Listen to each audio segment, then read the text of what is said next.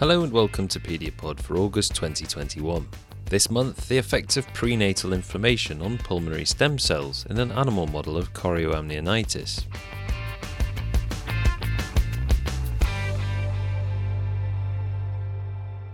Chorioamnionitis is an intrauterine infection of the placenta and fetal membranes.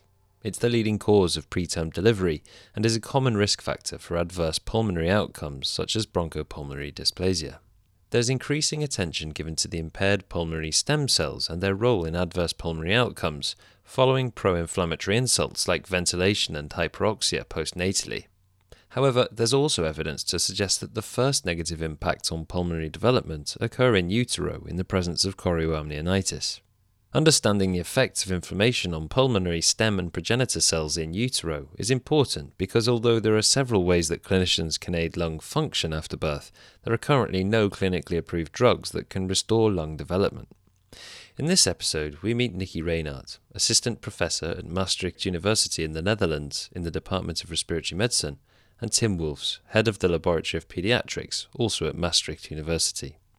Together, they studied an ovine model of chorioamnionitis in order to study the effects of chronic and acute inflammation on the developing lungs. First of all, I asked Niki to give me some background on chorioamnionitis. So chorioamnionitis technically is an infection of the fetal membranes, but also of the amniotic fluid. It arises from an infection in the urogenital tract of the expectant mother. It can lead to symptoms such as fever, aches, but it typically actually goes unnoticed. That's why it's very difficult to estimate the real prevalence. Numbers you typically find of diagnosed chorioamnionitis range somewhere between 1 to 4% of births, but especially at lower gestational ages, it's thought that the prevalence is actually much higher. But as I said, undiagnosed because it goes without symptoms in the mother. It not only leads to the preterm delivery of the children, the lungs especially are not yet ready to function because they have not developed properly. And that actually sets them up to additional need for support in the neonatal intensive care unit, such as ventilation, treatment with additional oxygen. But that's not always that good for those vulnerable lungs. So in addition to the chorioamnionitis, which delivers sort of the first hit to the vulnerable lungs, there's also additional treatments in the ICU that cause further damage and that can predispose the child to the development of bronchopulmonary dysplasia, which ultimately sets them up for major problems throughout life, such as, for instance, an increased risk to develop asthma in childhood. But also because the lungs never really fully develop, normal lung function at adulthood is not attained, which sets them up to a more quickly deterioration also to age-associated diseases such as COPD. We know that inflammation comes with a whole host of insults to all sorts of tissues, but tell us about the evidence for the role of stem cells and progenitor cells in chorioamnionitis. Well, first of all, progenitor cells in the lungs are, of course, essential to driving the development in utero. But also in adult lungs, we still have functioning stem cells that when your lungs get injured, even for instance now during COVID, the lungs have a remarkable capacity to heal thanks to those stem cells. So because bronchopulmonary dysplasia in particular can be defined as an arrest in the development of the lung tissue, it makes perfect sense that there is some problems, some dysfunction of those progenitor cells through which the lungs never fully develop to their normal capacity. So there has been some clinical evidence that indeed there is dysfunction of stem cells in the lungs in bronchopulmonary dysplasia. And experimental models, they show that it's ventilation and hyperoxia that can do that. But we believe that it's not just the postnatal treatments that cause dysfunction of the stem cells, predisposing the child to further lung problems, but that they're actually already being impacted by the infection and the inflammatory consequences that occur during the development of chorioamnionitis. So, Tim, I wonder if you could describe the animal model that you've set up. We use primarily large animal models, in particular sheep. Development of the lung for humans and sheep are remarkably similar. We inject the amniotic fluid with injections under ultrasonic guidance. We use ureaplasma since if you look in the clinical situation and you culture the amniotic fluid for microorganisms after chorioamnionitis, then ureaplasma is the most cultured microorganisms.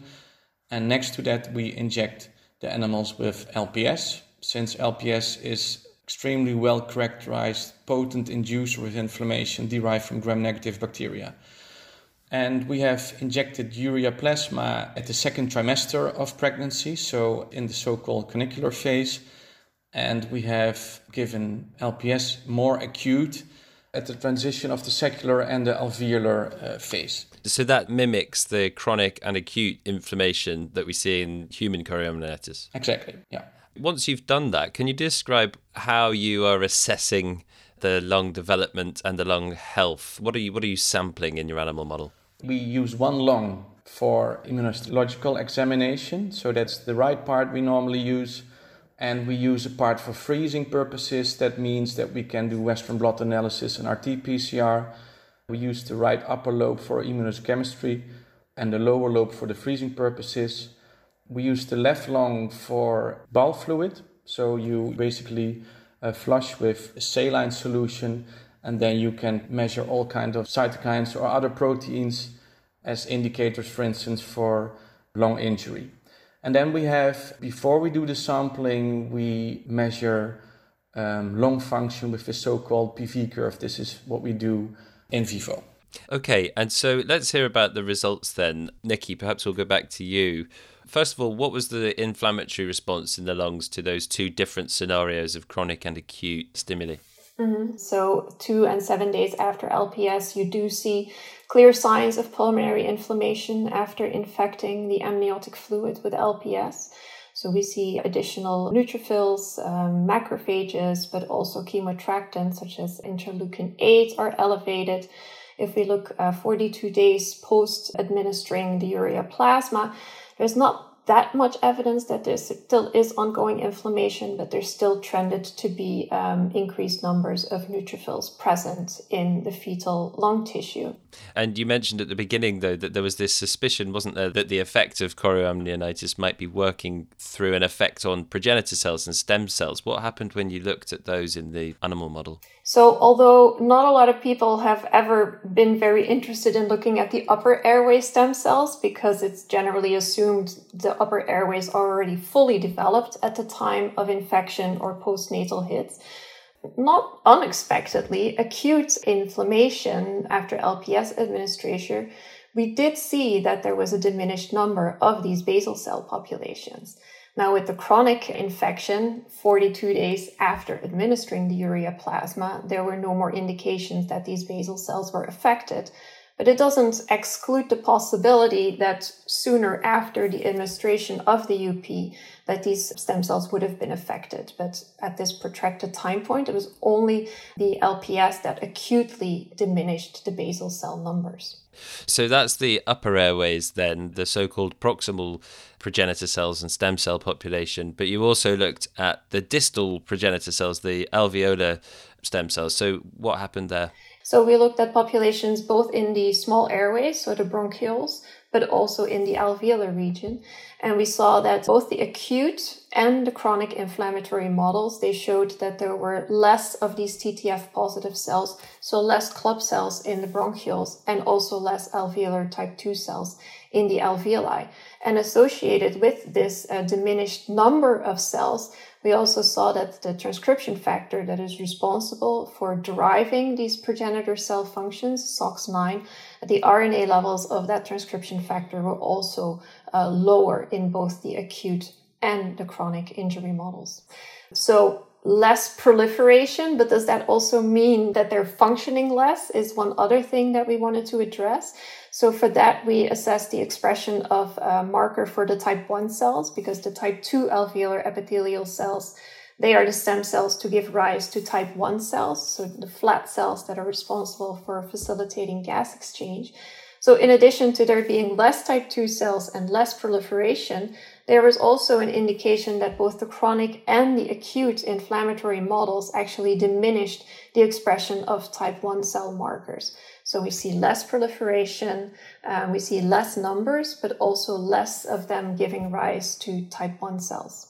So what effect did that then have on surfactant synthesis? Yeah, so if we have less type 2 cells giving rise to less type 1 cells, you could also hypothesize that they must then be producing less surfactant, which would then result in more prone collapse situation to the alveoli. But when we looked at the surfactant proteins that are responsible for lowering the surface tension, we actually did not see signs that surfactant proteins B and C would actually be expressed lower. There's actually tendencies that the expression of these surfactant proteins was actually higher, especially in the LPS situations. And this corresponded nicely with also an improved lung function that we see after the acute LPS administration, which has been observed previously as well. So what we actually believe is that when the cells have to make a decision between their two main functions, producing the surfactant to keep the lungs open or producing more type 1 cells, which would benefit them on the longer term, they actually choose to produce the surfactant at the cost of the development of lung at a cellular level. Does that mean that there is an opportunity for targeting progenitor cells and stem cells to prevent some of those long-term effects? Yeah, I think that's a very important question. I'm really happy to say that Niki and I got an important grant from the Dutch Lung Foundation, particularly to address this question.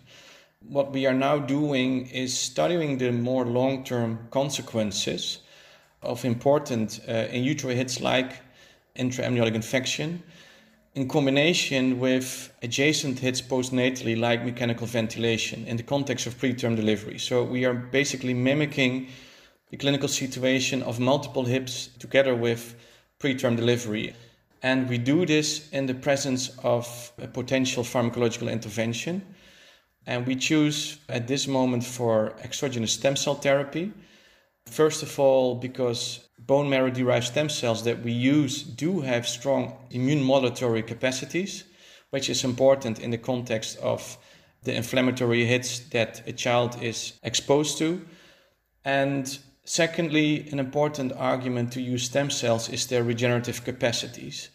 Since we postulate that we can use those stem cells to compensate for the delay in development that is induced by inflammatory hits in the perinatal phase. In terms of those clinical applications, I mean, one of the stark results from this study is just the fact that a lot of these effects happen in utero. Could you envisage a way of compensating for this lack of stem progenitor cells in utero as a therapy, or does this have to happen postnatally? Theoretically, it's possible. You can, for instance, puncture the umbilical cord and administer during pregnancy drugs, including stem cells IV. I have to say, from a feasibility point of view, that I consider the chance really low that this is going to happen in real practice. On top of that, at this moment, it's really difficult to establish that mothers are suffering from an intraamniotic infection. Interesting in this context is that we have shown in a proof of concept study that you can identify an intraamniotic infection in axial breath, so using volatile organic compounds. But nevertheless, suppose that we can establish an intraamniotic infection in utero, then I still consider the chance low that we can give stem cells. What is more feasible is that you give interventions to the mother that cross the placenta that do reach the fetus. This is something that is, I think, absolutely realistic in the future. And then you can think about the extracellular vesicles, for instance, from stem cells, which also have been proven to be effective in the context of inflammation-related adverse outcomes of fetuses, neonates, and adults. It might be really relevant to mention in the longitudinal study that I just pitched, that we also look at the pharmacological regime, so that we play around with the moment when we administer the stem cells. So we do this in the experimental setting in utero, postnatally, and a combination of the two. Yeah, I think that this will deliver important answers on questions which are at this moment unknown. So, is there synergy between repetitive injections of stem cell therapy? Can you create same potential protective effects if you give the stem cells directly after birth, or is the in utero administration better? These are very relevant questions that we will tackle in the research program we are at this moment enrolling. That was Niki Reynaert and Tim Wolfs from Maastricht University in the Netherlands. And that's it for this episode. Please join us again in a month for your next instalment of Pediapod. I'm Jeff Marsh. Thank you for listening.